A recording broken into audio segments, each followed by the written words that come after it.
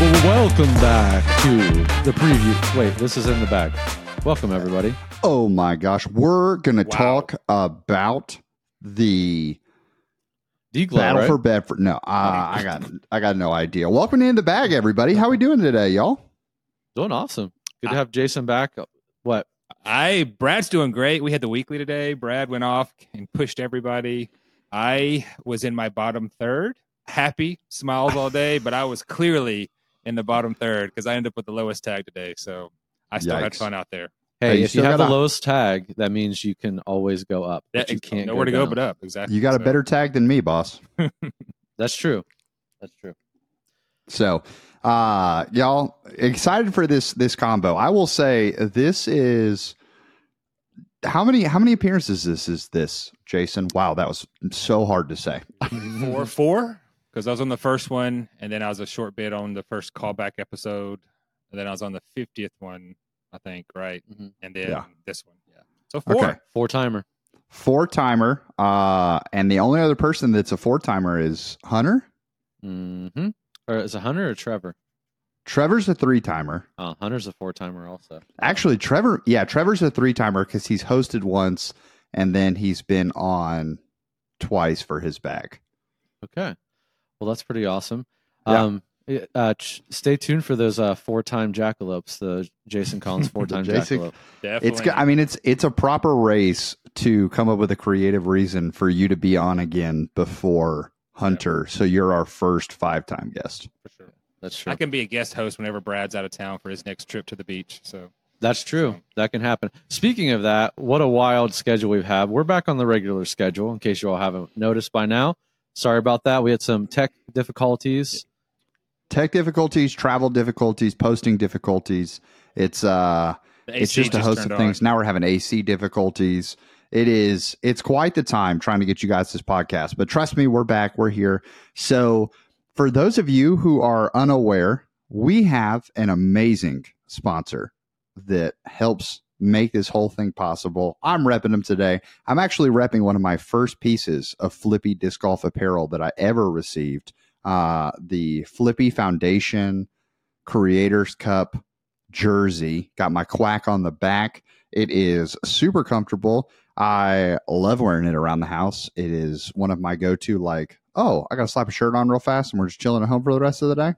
Yep. I'm going to grab my Flippy Disc Golf shirt. Mm-hmm. And as I've been heading out into the actual sun, aka outside, these The past soul. few days, and it is so humid, I've been wearing their Soul Pro material. Absolutely loving it. Feels super comfortable. Doesn't really, like, as someone who, I don't know about the two of you, but I sweat a lot. Like, if I think about going outside right now, I'm going to start sweating. And so having certain dry fit material still just gets so sticky to my skin. And I feel like I can't move as properly as I want to, which is not what you want to be thinking while you're trying to get them birdies out there. And the Soul Pro material that Flippy now has, incredible. And they have a host of new designs. So make sure you head over to flippydiscgolf.com if you're looking for a foundation, in the bag, Robbie C, Swanky Disc Golf Collections, all on there under the creator section. Mm-hmm. Thank you to Aaron. Thank you to Flippy for making it possible. Bang. They also have shorts, which I got my first pair of shorts, and they're actually two different kinds of shorts: the cloud shorts and the hybrid shorts. I think the cloud ones are more like the let's say like sweatpant material, soft shorts. But they're pretty nice Loungewear. as well. Huh. I got my first set of yeah. shorts. You I'm definitely going to need have to talk to Aaron. I'll say that you need a size down because I'm a bigger Yeah, guy, and I got sure. what I thought would fit me. But it's the first time I've had a size down. So Okay. in the shorts. I like mine. I've worn mine for disc golf a few times. Very comfortable. I love wearing mine for jiu-jitsu also, just for anybody that does any other activities like that, running, lifting a little weight. Do they have a liner? No, no, they the do not ones. have a Yeah, liner. I think Okay. the two models I got, which I think are their only two models, don't have a liner. But they do have pockets, which is nice. Yeah. That's huge. Yeah. So definitely, I'm going to have to reach out to Aaron to get some shorts because right now I'm putting my shorts through the ringer because I cannot go outside and film without having to change outfits. So thankfully, I have a lot of Flippy in my closet because I pretty much only wear them anyways. But I don't have Flippy shorts yet. So that's good to know. Fantastic. Well, y'all, are you ready to discuss the battle that went down? It was a very one-sided battle, let's be honest, but it was a battle nonetheless. Not in the beginning. So for those of you who haven't seen it, a couple weeks ago, if you're a in the bag faithful, we did a draft of discs that we have sent out, and I drafted a bag for Jason. Brad drafted a bag for himself. They played against each other at Falling Creek, and we put the whole challenge on my channel, Robbie C Disc Golf, for you to check out. So if you haven't gotten a chance to see that battle, I'm not sure what's going to be the best way to consume both of these pieces of content, whether you pause right now, go watch the battle, or if you listen to this and then go watch the battle with all of the hindsight information to see what's going down. I mean, what would y'all pick? I think either one's fine, personally. I think they're both applicable. Here it is. Spoilers. Ready? Spoilers. Stop the episode. Spoilers. Right. If you don't want to get the spoiler, then go watch the round first. We're going to talk immediately about it if you haven't guessed. It was a one-sided battle. Spoilers. Jason won. So there you go. What? Dude, come on, Brad. I know. I said spoilers way more times than I should have. So that's not my fault now. But yeah, it was really cool. I mean, although I did lose, I guess just overall, first of all, it was a really fun experiment. It was a lot of fun to do. But also I think the bag I picked was a good one. I just didn't use it well, if that is a fair statement. So I'm still, I wouldn't really change. I guess the one thing I would change that I did feel like I missed, if we want to start there, is that okay place to start?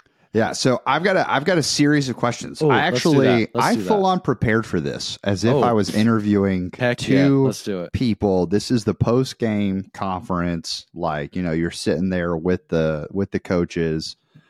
All right, so tell me, the other team, they scored 75 points on you and you scored 4. What went wrong?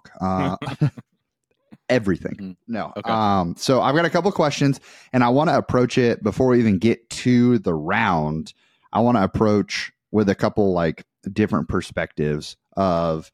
So I want to start with Jason, and that is when we did this challenge, we did not tell you kind of knew this was happening, but you didn't know what bag you had, and we asked you to pick a course before you knew your bag.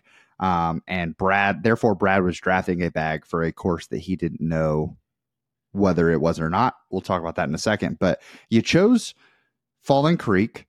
We talked about on the episode that it might've been Timbrook. What kind of leaned you one way or the other? Well, for starters, like, it was a total surprise, right? I didn't know you guys were going to do this at all. I was working the store that afternoon, and Brad's like, "Oh, by the way, we just drafted a bag and we're shooting a video in a couple weeks." I was like, "Fantastic." And he said, "I can't tell you what's in the bag, but you choose the course." And Timbrook is definitely my favorite one right now because it's not really long, but I knew there would be some drivers in the bag, and to get out there and actually rip it, because Timbrook, other than 13 for me, there's no hole you just grip and rip, not a single one. And for 13, not everybody has to do that, but I have to do that on 13. So that's why I chose Falling Creek, because it's my overall favorite course even to this day. I love Falling Creek.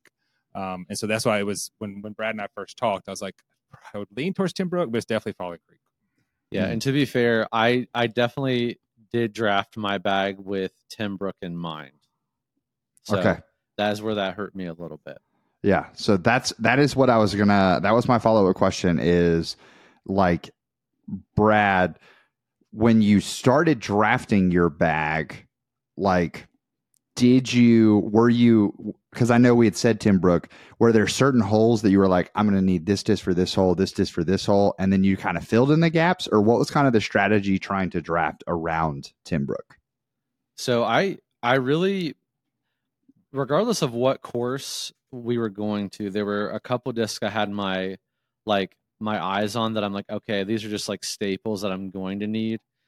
Where I really made the mistake was not getting, we haven't recommended a lot of like approach discs, and I leaned heavily on those, especially for like a Timbrook, and even at Falling Creek, I thought the MX1 would fill the gap. It just didn't really, it was just different. It didn't fill the zone gap or whatever. So at the beginning, I knew I needed either the Envy, Uplink, Toro, Jackalope, some of my favorites, FD, and I had a feeling that if I didn't get the Like the uplink, I could put to use on a lot of different lines at Timbrook, especially when we get into the woods. And the envy, I just feel like if I don't have an envy, I'm toast at this point. I lean on it so heavily. So I kind of sacrificed the Toro, like that, really the only approach disc we had, to go after those. And then really, I said hate draft the uplink, but I wanted it too. And I kind of sacrificed the Jackalope. Now, if I'd known we were going to Falling Creek, I would have played that differently. I would have got the Jackalope for sure. Yeah. Oh, for sure. Now, I'm trying to remember Jackalope. Yeah, I know you used the Jackalope on, I think you used it on, no. What did you use on hole 2? Do you remember? I used the Era. Okay. Because that's what I would throw anyway on that hole, because it's open enough that I can kind of flex it. And that's what I did. I flexed it kind of to the right side, right beside the tall grass, if I remember correctly. Mm-hmm. Okay. But I've thrown the Jackalope there before, but since the Era was there, that's where I used the Era. Yeah. So the Jackalope, looking at the bags that both of you have, my 2 questions were, what was a disc that you were, what was the disc that you were most excited to lean into while you were out there on the course? And then what was the disc that you thought you were going to lean into, but ended up not really utilizing? Because there's maybe some of these discs in the bag that you were like, I'm going to use it once and then check, like it's done. But what kind of, what did you know was going to be? And Brad, you kind of alluded to this with your answer, but maybe what was another disc that was like, oh, I'm definitely going to be ripping this thing a ton, and then you just didn't? For me, it was the Mustang, to be honest. Like, I love the Mustang. It's not in my bag, but because I have other stuff kind of in that slot. But I love the Mustang. I threw it as, I think if I remember correctly, it was just a pitch up on number 6 or 7. I just kind of was like, okay, I have to use it. I want to have bag freedom, so I just chipped it up, and that's the only time I used it. So that was a little bit of a letdown. Again, Timbrook, I felt like I would use that a lot or use it multiple times, but at Falling Creek, I just didn't have a spot where I really felt comfortable using it. Yeah, and for those who haven't watched the video yet, we only played 10 holes, so that was a limiting factor because we had a time constraint on how many holes we could play. If we'd played 18 holes, we both would have thrown more of these shots, especially at Falling Creek, because the back 9 at Falling Creek is much harder than the front 9. So I would have, similarly, both of us, I think, would have scrambled a lot more on the back 9 because there's more trees. So So for me, the one I knew, like I think you guys even knew that, the Origin is the one that when I talk to people about a disc I need, they always say the Origin. Robbie said it for a while. So, and I threw it once in practice beforehand. I'm like, oh yes, great. And it's been in the bag since that first throw. And so the Origin I knew I expected to like, and I like a lot. I even got a pink one, so I can start beating it in because my bag is pink, but the blue one's still flying well. The one, I guess for the one that I would maybe have thrown more but didn't, was it's 2 and one's a caveat, the Pure, but I end up putting with the Pure because I've never really thrown a Pure. But since we don't have putting putters for this challenge, I putted with the Pure. So I didn't throw that at all that day. So because I had the Proxy for that line, but my answer would be the Proxy. The Proxy is a disc that's in my bag already. And I think I threw the Proxy once or twice, and the first one was a bad throw on hole 2. I had a great shot on Era and overthrew the Proxy, right? Which normally I should kind of just dump it to the basket. So I didn't throw the Proxy as much as I thought I would, especially at Falling Creek. But the Pure I need to get out there and throw just because I think I'll like it as well. Very interesting. Okay. So I liked it on both of these. We're talking about those shorter range discs, the mids and the putters. And I think that makes a ton of sense, especially seeing Falling Creek Reds. If you are not familiar, haven't watched Foundation content before, really there's only, I'm trying to think, hole 2, hole 4. That's really kind of the only like crusher holes on the front 9, or the front 10 that we played. And so and both of those are par 4s. Yep. Soft par 4s, but par 4s nonetheless. Yep. And so that makes it super interesting. You can kind of get away with whatever it may be. So looking at the situation that you had, one of you was drafting for yourself, but you don't know the course you're in. The other was just picking a course, not knowing what kind of bag you're playing with. in hindsight, which position would you have rather been in? Would you rather have kept your position of picking the course, Jason, or would you rather have drafted your own bag? And then vice versa to Brad, would you like to stay where you're at, or would you have rather picked the course? I know this is a boring answer, but I still would like the course. Part of this because the confidence level on Falling Creek that I feel like I know it well enough and it's forgiving enough on the front nine. Drafting disc would be fun, but I still just don't have that deeper, detailed knowledge y'all have. That would have been the funner, if that's the right word, right? I'd had more fun getting to draft disc, but you guys talk about a number of discs throughout your 56 episodes, right? Or 54, whatever it is. So you guys talk a lot about disc, and I don't have that knowledge, so I maybe be wrongly or drafting improperly or poorly. And so from a fun perspective, getting to choose the course I like, I would have stuck with that. I think I would have, not because I wanted to pick the course, but I think, Robbie, I'd have been very curious, and maybe we can talk about this. Maybe this is one of your comments or questions, maybe, but I would have liked to see, my bag drafting. What would you have done different for me, Robbie? You've seen me play enough that I think you have an idea of like how I throw, what my strengths and weaknesses are. Would you have drafted my bag differently? So I would have been very interested to see what bag you would have drafted for me.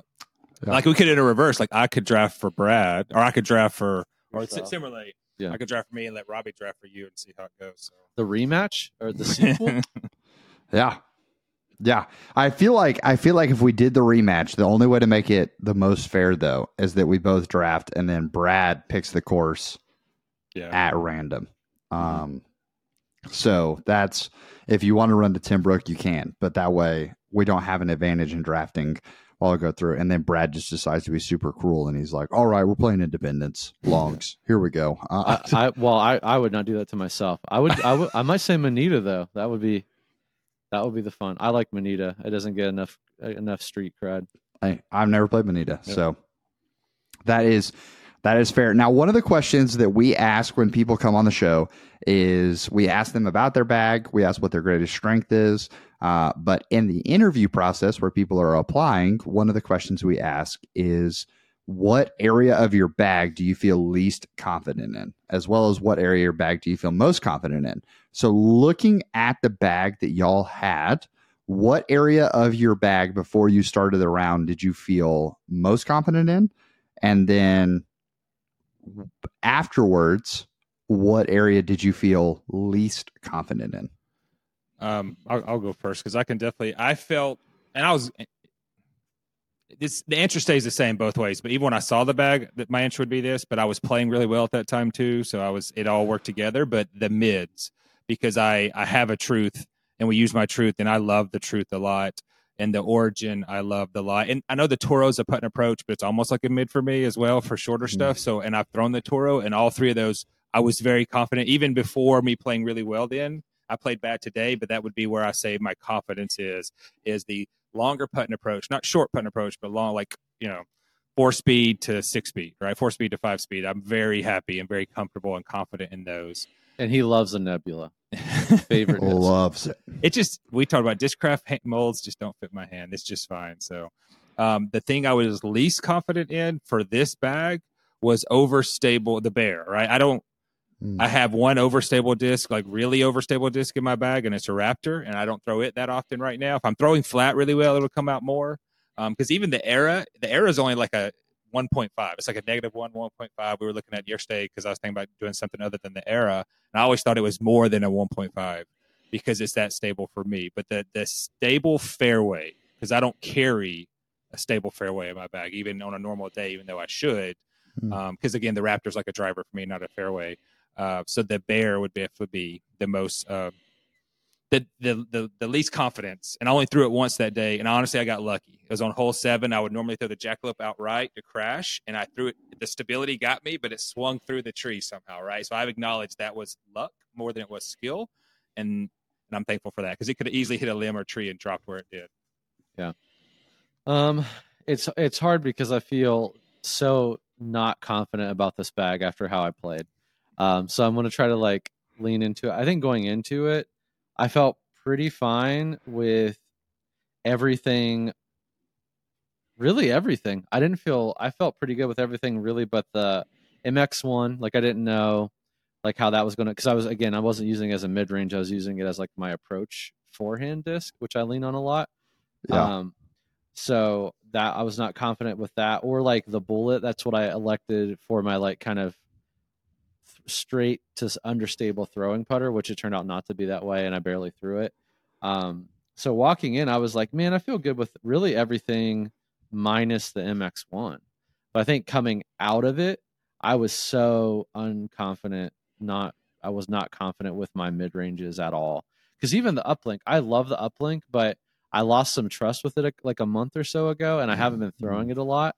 The good thing about the video is I like fell in love with the uplink again. So that was nice to be reunited there. But yeah, I just didn't feel great about my mid-range selection at all.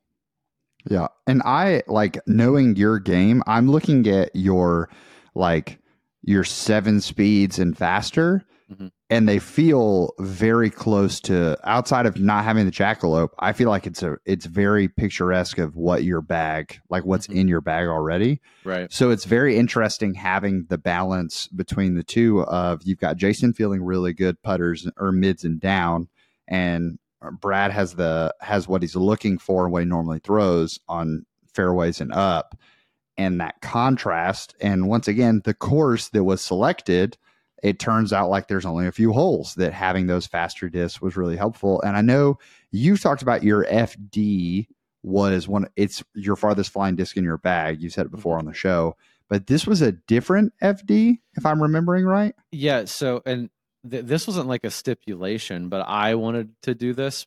Because like I bag an NV, I bag an uplink, I bag a Thunderbird sometimes, I bag an FD, I bag a Sail. None of those that I bagged that day were the ones that are actually in my bag. So they were all new discs to me. I wanted to still have like an element of like surprise. So the FD I chose was a C line, which is what we actually recommended, not an S line, which is what I bag. I bagged 2 S lines. And actually I bag a C line too, just for some wind sort of issues. But yeah, I threw a C line, which I'm definitely not as confident in, and wasn't as like familiar with. Like, again, my S line is beat in enough that it actually will flip up for me. I can also give it like a touch of Annie, it'll still come back a little bit. The C line definitely had a little bit more stability, as much as a FD can, than I was like used to. Okay, so knowing both of y'all's disc golf careers are on the shorter side, we'll say, because but Jason, you're a COVID golfer as well, right? Yep, April of 21, so 2.5 years, a little less than 2.5 years. So seeing that, we talk about Griffin discs on this show quite often. Of okay, I have this really Brad's Vulture, great example of this. So having discs that you've beat in and you know how they fly, and maybe even you can kind of connect with this, Jason, for the Origin, now that you've thrown the pink Origin compared to, because for this challenge, we just kind of tried to find discs for the background information for listeners. We grabbed discs that we could find, so that way we weren't like rummaging through the shelves like, all right, here we go, 20 brand new discs, game on. So I brought an Origin that was straight out of my bag and gave that to Jason for him to use during the challenge. And so looking at these comparisons, how was it taking a disc or a mold that you're familiar with, that you know that you trust, and then throwing a new one? Because this is probably some of the first time that y'all have done this with molds that you've really started to fall in love with, I'm guessing, other than maybe you've lost some. So talk to me about that kind of journey. I think definitely for me, I mean, we all know at this point, if you're in the bag listener, my Eclipse Envy is not a normal Eclipse Envy at this point. And then I don't really even throw a lot of Neutron other than the uplink. So like I threw a soft Neutron Envy for the challenge, and it's really interesting. You know, I thought it was just like the mold that I'm in love with the Envy. I'm just kind of in love with that particular Envy, and then I have another like Griffin Envy that flips up. That's a beat-in Electron one. So it's really interesting. I still love the Envy. I just had to learn how to use it. I use it very differently, and I guess maybe that's answering your question, Robbie. Yeah. Like finding those, even the FD, like. it still felt very good in my hands. So it felt familiar. So I had the subconscious confidence you talk about, Robbie, with like the actual like feel in the hand, which is big for me. But I had to really like mentally get out of, okay, this is not my FD in my bag. This is a whole different one. Like this is going to fly differently. So I think from a confidence perspective of like, hey, I know what sort of type of shot this is going to be, and I know how this feels and about how far this flies for me. That all still applies, but I think it does. It was a little deceptive on a few shots that I threw out of maybe. I probably should have chosen different discs because, yes, I realize that mine are more of like the Griffin style. They're beat in. They're not like new off the shelf, and they fly a little differently. Yeah, so for me, it was I was lucky enough to use some discs from my bag that I had thrown before. The only disc the proxy was the proxy that's in my bag, and the jackalope was the one that's in my bag. But I've thrown a handful of jackalopes now. Like when we did the worst shot doubles, Robbie, I just grabbed Brad's bag that day and threw his jackalope, and it felt exactly the same, right? So I think the jackalope, and granted they were beat in, but a jackalope, whether it's Apex or Eternal or haven't thrown any of their glow stuff yet, I think the jackalope I'll be happy with whatever it is because that mold just fits my hand really well. And of course, its beat inness will dictate how I would throw it if I'm throwing well. I don't, and this is people love Discraft. I don't in general like Discraft plastic. So the Nebula is what the Nebula is between the feel and the plastic. I don't in general like it. Though I will do a quick shout. Those Buzz 20-year discs are amazing. I'm not a Buzz guy at all. Great. I mean, they're wasp, right? I mean, they're wasp. But a wasp tool disc, and I didn't realize that till Brad and Hunter and Trevor all told me that. I'm like, wow, because we did a Warehouse Guys throw. This is not part of this discussion anyway, but the Buzz, that was amazing because I'm not a Discraft guy. So I went, unfortunately, I went in biased, total disclosure, went in biased, and that maybe affected my opinion about the Nebula. And it was more stable than I thought it was going to be for my throwing style. The Toro I threw that day was a Star, and I'd never actually thrown that Birdie Fam Toro, but I love the way the Toro feels, and I'd thrown a Champion Toro a few times. And so I like Star plastic. So it's another easy one. I'm so much more of a plastic guy. Let's like if the plastic feels good, which I know a lot of people say it feels good in the hand, but that gives me confidence, right? If I like the way this Star feels or the way Supreme plastic feels, so those things help for sure in my mind. And then the G Star, the Mamba, I'd never thrown the Mamba. The plastic was good, but it has like to me a shallower rim. So that affected my mind because I'd thrown it a couple times beforehand and it was early release. So, but when we played that day, I actually got a clean release. I've thrown it since then. I early released it again. So I was just happy on camera. We caught me actually throwing that disc okay. So, which is funny because I was like, Jason, I think you're going to, because I was trying to hype up the Origin with him too. We were talking about it like the week or two before, ironically enough. And I was like, he's like, what disc do you think I'm going to like? I said, I think you're going to fall in love with that G-Star Mamba. So I was completely wrong. Yeah, it feels great, but I just can't release it well. And of course, we already said the Origin. I love the Neoplastic. The Origin's fantastic. I mean, you're the one you gave me so beat in. It turns right really well. So it is that spot between my uplink and my hex. But a newer Origin could kick out a new hex, right? So I could have multiple Origins. I don't want to kick out the hex because that's still my favorite disc right now. But yeah, so I don't, other than the conscious / unconscious bias of the Nebula, everything else I went in pretty open about it because I just like the way that thankfully the plastics we had were plastics I liked. Okay. Let us know in the comments what's your G-Star Mamba? What's the disc that you're like, man, this is going to be hype, this is going to be great, and you just cannot seem to throw it well. For me, it was the Raptor. Like I really wanted to love the Raptor. I mean, Jason, big Air Force guy. I was like, yeah, I'm a Raptor guy. That's way easier than a Firebird. I have one less Innova driver in my bag. Here we go. Stick it to the man. And every time I threw a Raptor, I just felt like it was either I was so dedicated to not letting it slip out early that I just pulled it super hard left, or, I mean, it was just fluffy because it came out so early. Yeah. So. Mine's the MD3. I love how it feels. I love what it's supposed to do. I love when everybody else throws it, but I just cannot throw it well. Oh, man. I mean, I'm telling you, I saw Hunter post that reel yesterday, and I commented knowing, like, based on how much he's thrown that blue C-Line MD3, that he's like, oh, yeah, it's super neutral. It just flips up and does it every time. And then the guys make fun of him because it doesn't do that. And so seeing that they made it in an S-Line, I thought. That's pretty sick. Interessante. Okay, so if I want to, before we dive in, because I kind of want to walk through the round, because I think it's something that we talk about discs all the time on In the Bag, but the mental game, the mental side of it is an aspect of coaching that I really love to do, but I feel like we didn't get to necessarily we don't get to dive into it very often because there's not tangible evidence of, oh, this is how you played with these discs. This is what you were doing with these discs. We're kind of just relying on the guests to walk us through that process.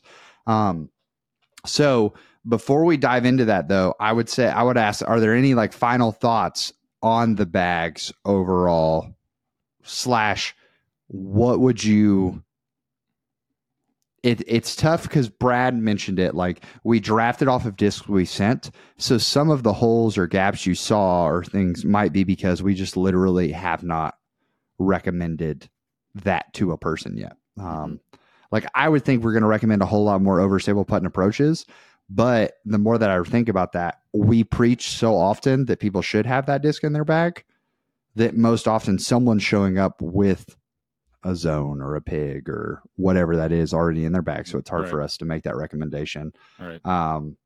So Brad, I know that may be your answer, but like, is there any one disc that you have in your bag that you're like, I would pull this out and here's what, if I had access to anything, here's what I would throw in instead? Yeah. I mean, I think I said already, my biggest mistake was not drafting the Toro, because I need that disc. Like I do a lot of stuff with that. And I also like I've thrown the Toro many times, and I like it on backhand, and I don't typically like a zone on backhand. So I like it on forehand and backhand. It was really silly of me not to draft that. Literally, and then kick the MX1 out. I like the MX1. Let's be clear about that. It just, I used it. I was trying to use it for that overstable approach, and it did not work for that at all. So I would boot that, and I would definitely put in the Toro. Yeah, I would be. I mean, it's no surprise. I would take the Nebula out because I already have the Origin and Truth, but I would put in a Strider. And a Strider is technically a fairway driver as listed, but it's a 6-speed. So that would be my overstable mid. For me, that would be, I throw the Strider like a mid, and I've been loving the Strider lately. I hold 2 at Timbrook today. I was like within 8 feet, and yesterday I parked it because I cleared the trees, right? Mm-hmm. But if I have a wide open space for the stability of the Strider, I love the Strider right now. So the Nebula would go out and the Strider would come in, and 500 plastic is what I'm throwing in because I like that plastic. So we're getting rid of Prodigy out of one bag and putting it straight into the other. Good, I love it. So Strider, is that the one that has like the camel with the helicopter bag? Yeah. Okay. We had so many at the warehouse. I was like, I'll try one out. And for me, it's super stable, right? For other people, it won't be but it's a stability. I don't ever throw it on Annie. I throw it purely on Hyzer stability. I haven't tried to do an Annie flex on it. It's always a crash disc for me, and it's very dependable. It's like a pig, but I just throw it further than I throw my pig. The way I depend on that pig to always have a clean Hyzer crash flight, my Strider just goes, I throw it harder, so it goes further. So hole 2, you're throwing the big Hyzer out to the right. Yeah. Yep. Okay. Over the really water high the whole and way. Just cover, just get over the trees and go right. Yesterday I got right by the basket, and today I was like right over the trees, but it's like a 10-foot putt. So nice. Okay. Yeah. So here's what I want to do. Y'all let me know if this is okay. I'm gonna give like a narrative to each hole, and then ask your thoughts based on how that hole seemed to have went. Or some of the questions will be like, before walking into the hole kind of a deal. If that works for y'all. I think it's great. Good. So hole 1, this is another spoilers. So if you are watching this, or if you're listening to this first, hindsight information for sure. So hole 1, kind of a tale of two cities. We have Brad doesn't get off the tee very well at all. Sends one straight into the tree. Jason throws a pure shot, but sails it past the basket. So neither of you really looking at solid birdie putts just because of distance or clutter being in the way. How are we feeling? Hole 1 always has a lot of nerves to it, no matter if you're playing with friends casually or if you're playing on camera. How are you feeling after the tee shots of hole 1? Well, for me, I'm just like, why? I always feel this way when I try to throw the Hyzer line around the tree, because it has like a 20% success rate for me. And I always think I can do it. And now the problem is when I do it, I park the basket. But that's the mental problem, right? I can easily just chuck a forehand and get there and get like a 20-foot putt and give myself a birdie look 80% of the time. But it's not as fun. So I just was like, I was just going for the meme. I just wanted to go around the tree. If I didn't, I was going to throw it into the tree, and it looked really funny. So wasn't feeling great. Jason started trash talk immediately after that throw, and he said I wouldn't get up and down for par. Well, spoiler, I did do that.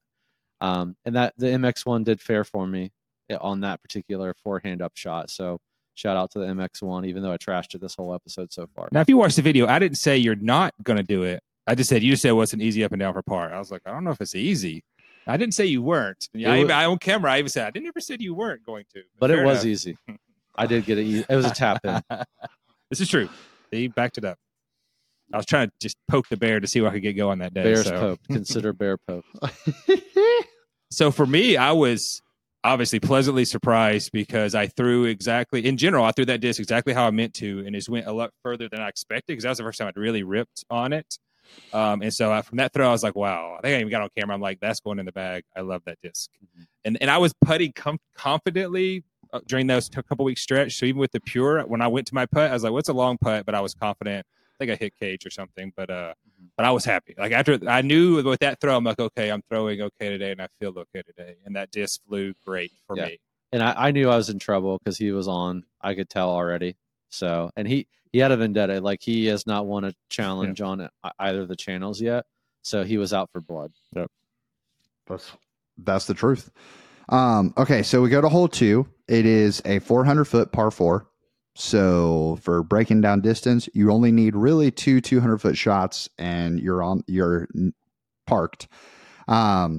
Drives, I would say Brad's drive there doesn't go amazing, but it's not bad by any means. Like wrong disc choice. Yeah, but it's fine. Like you're middle of the fairway. Brad makes a great approach, puts it under the basket, and then Jason overcooks it like he talked about earlier with the proxy, juices it way past the basket. Brad's got a 1-stroke lead heading into hole 2. How are both of you feeling in that moment?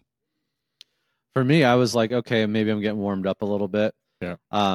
There's something about, like you said, getting the first hole out of the way, and then I don't know, being able to like open up on one throw. I just feel like it warms stuff up a little bit, gets some like muscles loosened up, and I felt good with my Envy. Like I did an approach shot with the Envy, just like a nice little hyzer with it, and it all felt good. I'm like, okay, maybe I remember how to play disc golf. Spoilers for now. I had the same thought about Brad because when he got that birdie and recovered from the easy par on hole 1, I was like, it could, right? He could get momentum going because I played enough with Brad that sometimes when the confidence momentum hit, it just starts rolling. So that was I was not nervous. I was like, okay, this could turn out bad for me because I could just par everything and Brad could birdie everything because almost every hole we play is birdieable. But I threw my proxy well. I just put it too flat and not enough hyzer. So even that, after that, I'm like, all my throws I was actually happy with. It was just a missed throw. So I wasn't going, oh, man, I totally messed that up. I'm like, I actually threw it pretty well, just wrong. Yeah, and I think even for me, when you threw your arrow, I was like, okay, he's on today. Arrow felt good, for sure, for me. Because I know you've kind of had like your ups and downs with that disc. Yeah. And that era gets it is a full flex out of that disc. Like, and I don't even know if you can call it a flex. It felt like it was more of a, were you trying to flex it or did it just kind of turn on its own? I was trying to throw flat to Annie to flex it a little bit. If I really give it in a headwind, it'll just stay straight. Not crazy far, but like up to 300, right? I was trying to flex it for sure. Okay. That's always the certain discs. Some people throw intentional flex lines, and then other people you can just like hit a disc hard enough that it turns automatically. So the era, if I'm throwing well, I can have it flip up a little, but it'll turn back left a lot harder. So like hole 11, if we played hole 11 when I'm throwing well, that's what I would do. A little bit of a flip up, but let the hyzer come down. But I was trying to flex that one. So okay. So Brad teased it. Spoiler alert. Hole 3, disaster strikes. Got a 1-stroke lead coming into it. Early release into a tree. I I don't even know if I can call it an early release. Just I just threw it into the tree. I threw it into the tree. Well, a miscommunication. I'm talking about the next shot. A miscommunication between the hand and the mind of trying to throw a forehand. And that thing, yeah, that thing was moving in the wrong direction before it was even with his body to throw said forehand. Brad ends up scrambling, and we get a 2-stroke swing. So now instead of having a 1-stroke lead, Brad, you are down a stroke coming out of hole 3. Mm-hmm. How are we feeling at this moment? Not great. So, I mean, really that gap, I usually hit that gap, but I mean, sometimes you just don't get out of that gap on a hole 3. So that like didn't shake me that much. I think what shook me a little bit, it like really tanked my confidence. Because I wasn't going to throw the sail, but Robbie, I've seen you throw the sail on that like Annie forehand before. Like it just is beautiful. I'm like, maybe this is the shot I need. I shouldn't have thrown that. I've never practiced that shot. I've never tried to throw that shot. And also, I forgot sweat is a thing. I also forgot that I had like usually use a dry sack or a chalk ball. Just didn't do that. So I tried to chop this Annie forehand with an understable disc with a like hand that was drenched in sweat, and like once it came up like closer to my ear, like it was already going backwards while my hand was going forward. So I don't know what the heck happened, and I don't know, it just made me like really doubt my whole life as a disc golfer, as like a human. So like that wasn't great. I feel like I scrambled okay. It could have been a lot worse than it was. And I don't know, I just don't love it, like going from such a hole that I was like, man, I played that hole really well, to wow, I may never play a hole that terrible again in my life. It really messed with me. It was tough to watch. I played a lot of rounds with Brad, and I'm usually the one who has a bad shot, and I've never had a release like that. I've grip locked really bad into the tree that's 5 feet in front of me, but that sweaty hand slipped out of the hand. I felt bad. Then I had to laugh a little bit. Then I had to trash talk a little bit, but I really felt bad because that's tough. Yeah. Like, what's a 1 in 1,000 time you'll ever do that? Like, you'll never do that again. I don't think you've ever seen me throw a shot that bad. It was bad. But hey, those of you who are listening out there, it's okay to throw a bad shot. Yep. You still like disc golf. I promise. And the bounce back it truly was incredible, because he's in a bush and he throws a patent pending uplink turnover that was amazing to get back to the fairway, lay it up under the basket, take the 5, walk away. So the bounce back, very solid. Whether Brody agrees with it being a real stat or not, that's up for another debate. But the bounce back on that shot alone, incredible. Jason, in it, you kind of dialogue I could pick up 2 strokes here, but you decide to lay it up. Yep. Walk us through that. But yeah, because I had thrown my turn on jackalope to a place I would normally throw. If I'm throwing really well, I could maybe get it pin high, but I was maybe 20, 25 feet away. But I was up left, and for those who've watched it, it's on a hill. So if I run it and miss it, I could go glide down the hill. I could hit the basket and roll down the hill. And I was playing to win. I mean, it is a competition, right? We're not out there just to have fun and make funny content. Someone's got to win, and I wanted to win. So I dumped it underneath the basket, which is also what I learned from Robbie. Robbie's like, take the par, don't be a hero. Knowing we had 8 more or 7 more holes to go, I'm like, that 1 stroke I saved there could be good. Totally. So we go to the next hole. I think knowing, okay, his confidence off the tee is a little shook right now, because the next shot is this like open, booming downhill. It's another like, I think it's only like 386 or something like that. But it's downhill for lots of the way. So Jason rips the Mamba off the tee. Brad throws lower than hoping. So it kind of like burns into the ground. But once again, nobody's in a terrible position. Brad throws his upshot, puts it a little past the basket and underneath a tree. Yep. So not a great position to be putting from. Jason throws his upshot, and he is pretty easy, knows he's going to take the 3 on it. Brad, you're under the tree. What's going through your mind here? Yeah. Well, if we can go back to the tee shot for a second. Yeah. I intentionally I chose the FD to get it in the fairway. Okay. Because normally I can park that hole. I mean, I can get pin high on the hole. I do it all the time. But I disc down to the FT because I lost confidence in the sail, even though this is not even the same shot. I was like, okay, I see the FD. I need to get out in the middle of the fairway so I can get an upshot. Again, to your point, upshot wasn't great. It kind of skipped down the hill under the tree. I don't know. I feel like when it comes down to it, like the putting aspect, like if I need to put pressure on myself, like putting green is where I can.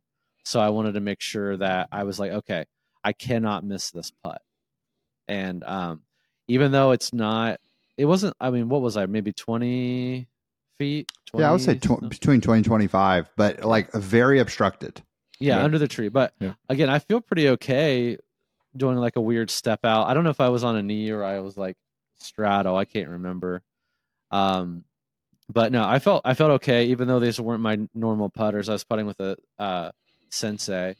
I think anything within that 20-foot range or so, I feel pretty confident with about any disc. It doesn't matter what type of disc it is. So I was like, I've got to make this putt. If he gets another stroke on me, then I'm going to have a really hard time coming back from it. Okay, so he makes the putt, and that's where I want to spin it to Jason. Jason, were you watching him thinking, I'm definitely getting a stroke on him? Like, was it shocking that he made the putt, or have you played enough and you have enough warehouse putt experience that you knew there's a chance he's making this? Yeah, it wasn't shocked. I mean, I was hoping he didn't make it because I need all the help I can get, to be honest, right? But no, I wasn't surprised that he made the putt. So I knew, because I think he putted before. Did I putt before him? I can't remember. I think I knew that I needed to make my putt no matter what, whether he hit it or not. But knowing that, expecting him to hit it, and that's what you should do anyway in competition. Expect your partner, your competition to hit the putt as you're planning for yours. So I wasn't surprised. Okay. So we go to hole 5, short little uphill. It's like 215 feet. Protected green, have to hit a gap through a tree line that is, if it's 215 to the basket, it's 200 feet to the tree line. It's right there. Brad's tee shot, that into the hill, doesn't give it the height that he's looking for. So it feels like just a case at this point in the journey is Brad is either late releasing or early releasing lots of things during this shot.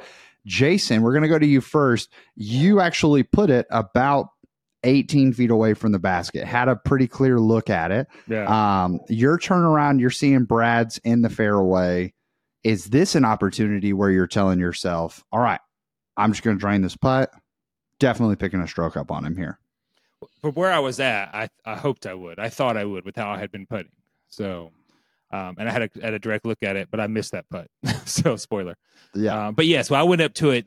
So I was a little disappointed. I knew I was playing well, right? So it's, confidence is a good thing. So even though I missed that putt, it was a good stroke, and I threw it. I putted the way I, in my mind, should have putted, right? I didn't go, oh, wow, I pulled that right. So it's easier to stay upbeat when the confidence is there. But yes, when I went to it, I was like, I need to do this because it's starting to slowly put maybe some nails in the coffin a little early. So, but I didn't. Okay. And then Brad, you are seeing, okay, he's up there. He's putting well. We know that. How are you feeling on this upshot that you got here? Do you recall what disc I threw off the tee, Robbie? I think you either went Envy or Bullet into the hill. Yeah, I think it was Bullet. It seems like it was a Bullet. I think it was Bullet. See, like that, just again, going back to the tee shot, I think this is where I was feeling that like mid-range, like lack of confidence maybe a little bit, because I would have probably, like my normal bag, thrown like a lobster or a dune, like just something straight that I know has some glide. I don't have to kill it to get up there. But I think the Bullet, I felt like I had to kill to get there. And I didn't. Realistically, I should have thrown the Mustang. Yeah. There's no reason I shouldn't have thrown the Mustang.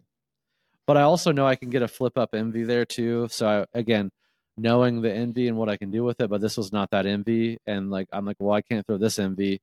So I'll try the Bullet to get a straighter flight. I should have just thrown the Mustang. So the theme, there's a lot of like disc selection that was not great on my part that I think really, if I look back, contributed to me losing some strokes that I really shouldn't have. But yeah, I mean, at this point, I wasn't really worried about Jason's putt. I was like, man, I've got to try to figure out a way to make this putt for myself. I wasn't really worried about him at the moment. Yeah. If that makes sense. Yeah. Totally. So Brad throws great upshot, pures the gap, leaves himself a bit of a putt, makes the putt. Jason obviously misses his putt, so no strokes gained or lost here. Still a 1-stroke game. Hole 6, we're going to move past just because hole 6, you have Jason walks into it knowing, hey, I think it's one of the funniest banter moments of the hole because Jason's like, yeah, normally here I'm going to throw my uplink, but I don't have an uplink. And so Jason plays for the easy 3, which opens up the window for Brad. Brad throws the uplink shot, and it is one of the prettiest shots in the whole video. Stands up, turns over, drifts a little too much, hits a tree line. Brad's got a long look at it. So turns out 3 for both of you. Then we head to hole 7. Stock hyzer around the tree. You both have overstable discs that you can throw here. Jason, you've mentioned it a little bit. Felt like you got lucky through the trees. Yep. You're both staring at about the same putt. In fact, it's a banter moment on the video of like who's actually closer. What's going through your heads here? 1-stroke game. You're both seeing the distance of okay, it's a putt off. For me, I was thinking. Honestly, I walked up that putt not confident I was going to make it because the disc flew differently. I was happy to be where I was at, but I'm usually where Brad was at. And that's because I usually throw my eternal jackalope that I throw enough hyzer, it comes all the way around and ends up essentially where Brad is at, sometimes a little further if I get a good glide. So I've never actually gone between those other 2 trees the way I did with the bear. And so I was not as confident as I've been in my putting. I wasn't like, I'm not going to make it, but I didn't go up going, oh, I'm going to nail this. I'm like, oh, wow. I got it. I like in my mind, I was like, I got to nail this because Brad's going to nail it because I'm talking so much trash about it right now. So, and then when I hit it, I was like, well, maybe that messed him up enough. But I wasn't 100% confident because I talked so much trash on that hole. So that was motivation. I was not going to miss that putt for anything. No, I think for me, if I was going back, I probably would have rather had your putt, Jason. Mine, I felt very scared for mine. Yeah, because yours is downhill behind it, right? Yeah, it goes and down. Robbie, I mean, every time I land on that side of the hill, I think of that moment when you did your like little easy putt, hit the cage in the snow, the ice. and rolled like 300 feet the opposite direction. I'm like, that's going to be me, but not in the snow, so it's not going to be nearly as funny. But I was like, man, I just didn't like because it's like kind of a downhill putt. But you're not flat. Also, like even you're standing, you're not flat. You're kind of on that hill standing. And so something I've learned about my game a lot is if my footing is like uneven, I have my probability for misthrowing goes up like 40%. Like I just am not as confident. So I didn't feel super confident, but like Jason said, he was talking a lot of trash, so I had to make it in his face. So yeah, we very good putts. We both had very good putts on that hole. So I usually play that hole. I think I threw a Raptor. I usually throw my Vulture or something around the same fashion. The Vulture just goes a little farther for me. So I think pretty stock shot for me. And I know like hole 3 seems like where I really blew up, but I think my biggest mistake on the whole round was the next hole because it was like hole 3 has a lot of probability on that gap. Like you're going to hit it. Yeah. I had a goofy throw with the forehand sail, but I really screwed up the next hole. Like that was like, I put the nail in my own coffin on this next hole. Because hole 8, 200 feet, dead straight. And there is pretty much nothing standing in your way. Like the right side is a little tight on it, so you can't go like swooping hyzer on it.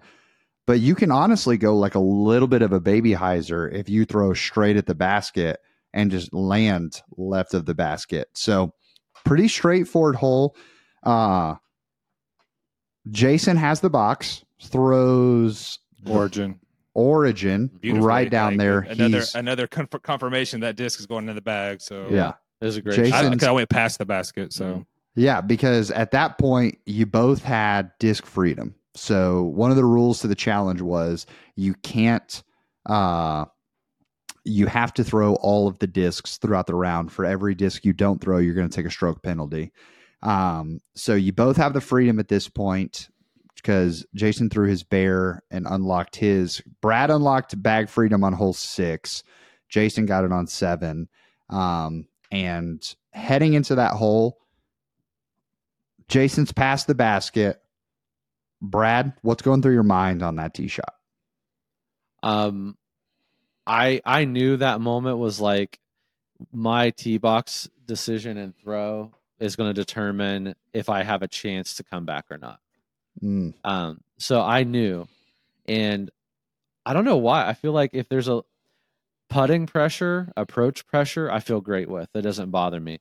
Tee box pressure, and it's maybe just like where I'm feeling like less confident. Again, I've changed my grip. I've changed a little bit how I'm throwing. I'm continually trying to get better at that.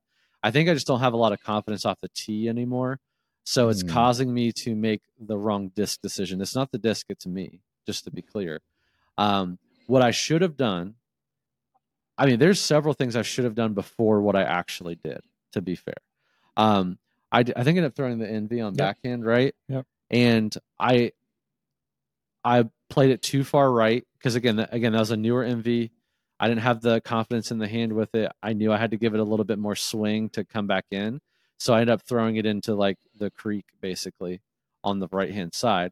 I could have easily, and I forehand envies all the time, I could have easily forehanded that envy and parked the basket. I could have easily thrown the Mustang very straight and parked the basket. I could have forehanded the MX-1. I could have forehanded the Raptor. Like, there's a ton of things I should have done other than just throw that envy into the trees. And I knew that was going to be my error too. Like, I knew the error was going to be throwing it too wide.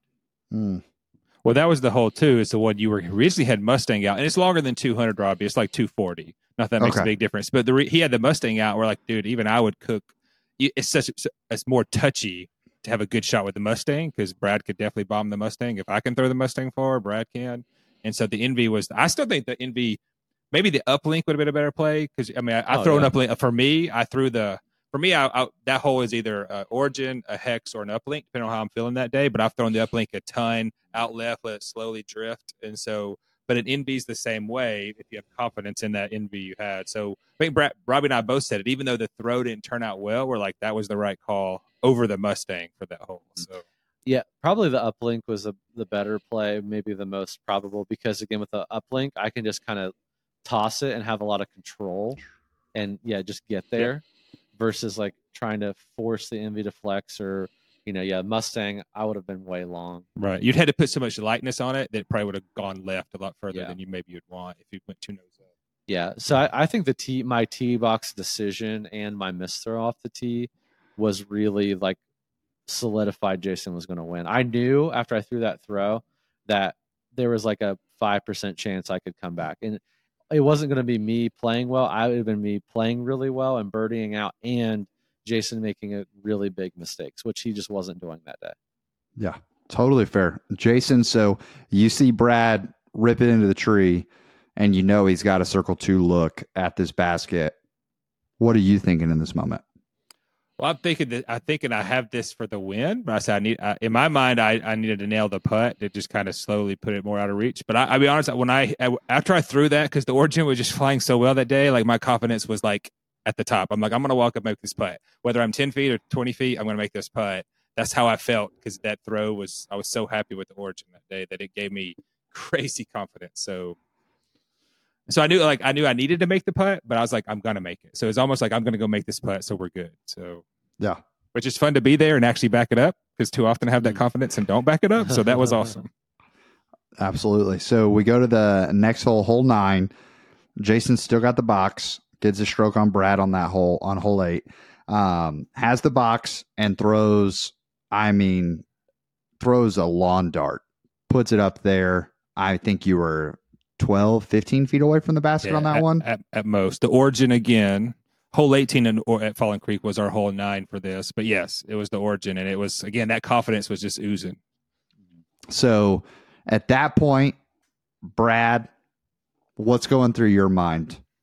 Oh, when he throws that. Yeah, I mean, I think I just said it, but after the previous hole, I was like, there's a very, very slim chance I'm even going to come back, let alone win. So I was just trying to not embarrass myself at that point, if I'm being honest. Totally fair. That's what we're here for, getting those thoughts. And so hole kind of closes out as you would expect. At that point, Brad's making some highlight putts, or trying to make some highlight putts, I guess is the different way to put it. And Jason doesn't give it up. pulls out the dub. So coming at the other side of it, with the whole experience, what would you say are your biggest, both of you, what would you say is your biggest takeaway from the bag draft experience? I think for me, it made me realize how much I lean on the disc in my specific bag, not just like the particular mold. I think I said that maybe at the top of the episode. And I really do some work with an approach disc. I really do. Even on like longer approaches, I'm grabbing that. I made it several times today. I mean, I'm like 150 plus out and I'm pulling out a zone to do the work, not something else. So it really, I didn't think it would hurt me that much to not have an approach disc, but I was foolish and I was wrong. So it did. And I definitely have a comfort with my particular discs, not just the mold. And I don't know that I like that, to be honest with you. And I have some work. I have some work to do on making good decisions off the tee. I have some work to do on getting confidence off the tee again. And then again, I think just general like strategy, I definitely have some work I need to do. My takeaways were that, so I was happy to be part of a challenge, to do a challenge. You hear people do 1 disc round challenge, 3 disc round challenges. Brad and I have talked about doing that a few times. And so getting to do something that's different gets to kind of spice up disc golf a little bit, right? Not that disc golf is boring, but sometimes you get in a rut of, okay, I'm just going out and throwing disc and whatever. Well, here having the challenge of disc I haven't thrown before or different plastics was fantastic. I love it. And I'm not quite the opposite of Brad, but I'm a counter to Brad a little bit in that there are times I rely on specific discs, but I go other than, because when I first got here, even when I was on In the Bag the first time, I was NV all the way, and I rarely throw an NV anymore. I keep one in the bag, and I threw it on hole 18 today and got a birdie, but that was the only NV I threw all day. The uplink is the most consistent one, but I didn't throw the uplink once today. So, and the Hex is that new one. So I'm cycling through, even the Origin I only threw twice today. So I'm and granted, I don't play very well either. So that's part of my fun of disc golf is throwing a bunch of different discs.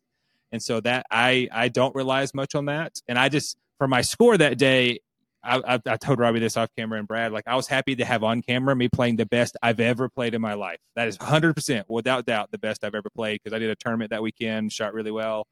And so it was fun to have that on camera. So it's easy to have fun when you're playing well, right? But the other part of that is doing the different disc is fun. Even if I throw it once and realize I don't like it, I enjoy going through that process. And even like I say, when I look at my bag today, other than the jackalope's been consistent since the fall, and there's still an uplink in my bag, but I didn't throw it once today. But it kind of mixes in and out for how it is, and I like that variety. I may not go score a lot because I'm not getting specific discs to do specific things, but I like changing it up for the fun of it. Well, I love to hear it. So, gentlemen, thank you for being willing to experiment for this challenge. And this is where we throw it to the viewers and the listeners, because I think as the podcast continues to evolve, obviously 56 episodes in, we have, obviously, we're not going to change the format in terms of, we're still going to bring people on. We're still going to do bag reviews, bag fittings, and do that. But as an aside, I think the heart of this has always been, there aren't a lot of beginner focused podcasts out there. And if you know my heart, you know Brad's heart, like we are all about welcoming people into this sport.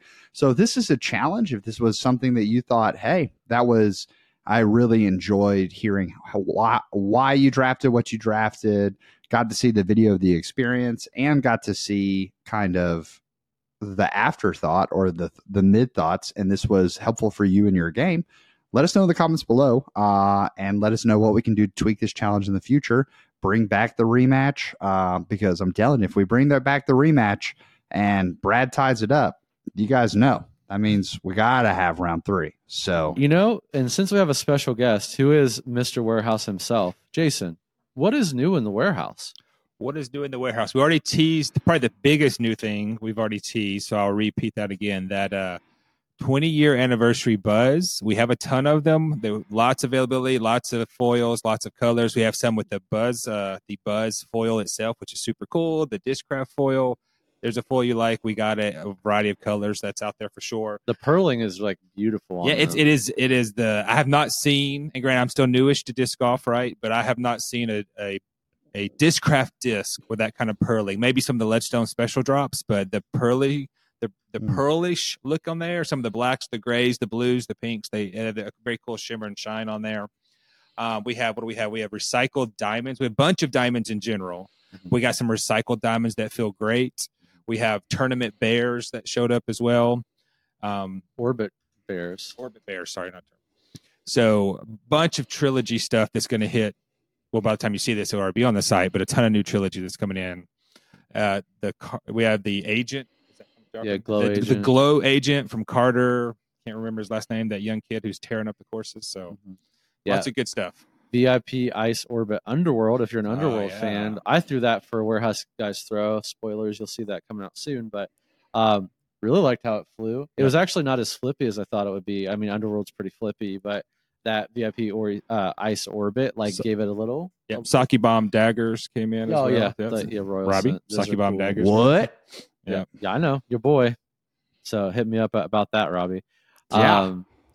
So a lot of good stuff there. We've got some just some random stuff we've been putting up. I mean, we've restocked some like popular Innova molds that were out of stock. We're just kind of trying to keep those all stocked for your destroyers, your race, your its, those sort of things are all up. Make sure you check those out. We got a handful of Thought Space got thrown up. We had some extra we found at the warehouse, a handful of eras, some of those composite signature eras with Drew Gibson's print on there. A few of those got thrown on the site yesterday because we found a couple. So yeah, a lot of great stuff. And again, if you are a fan of the performance hat and you haven't grabbed one of the new collars, now's the time because they are almost gone.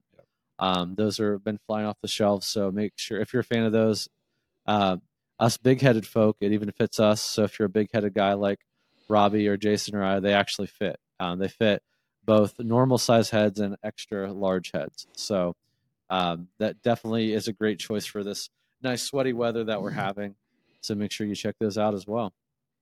Fantastic. Well, sounds like I'm going to be checking out what's new in the warehouse. Looking forward to it and finding that new disc. And it's like, you know what? Should have drafted a Zone, should have drafted a Pearly Buzz, whatever that may be. And when you find that disc and you go, oh man, this is as good as Jason with an Origin. What do you do if it's good, Jason? Keep it in the bag. Yep. We'll see y'all next week.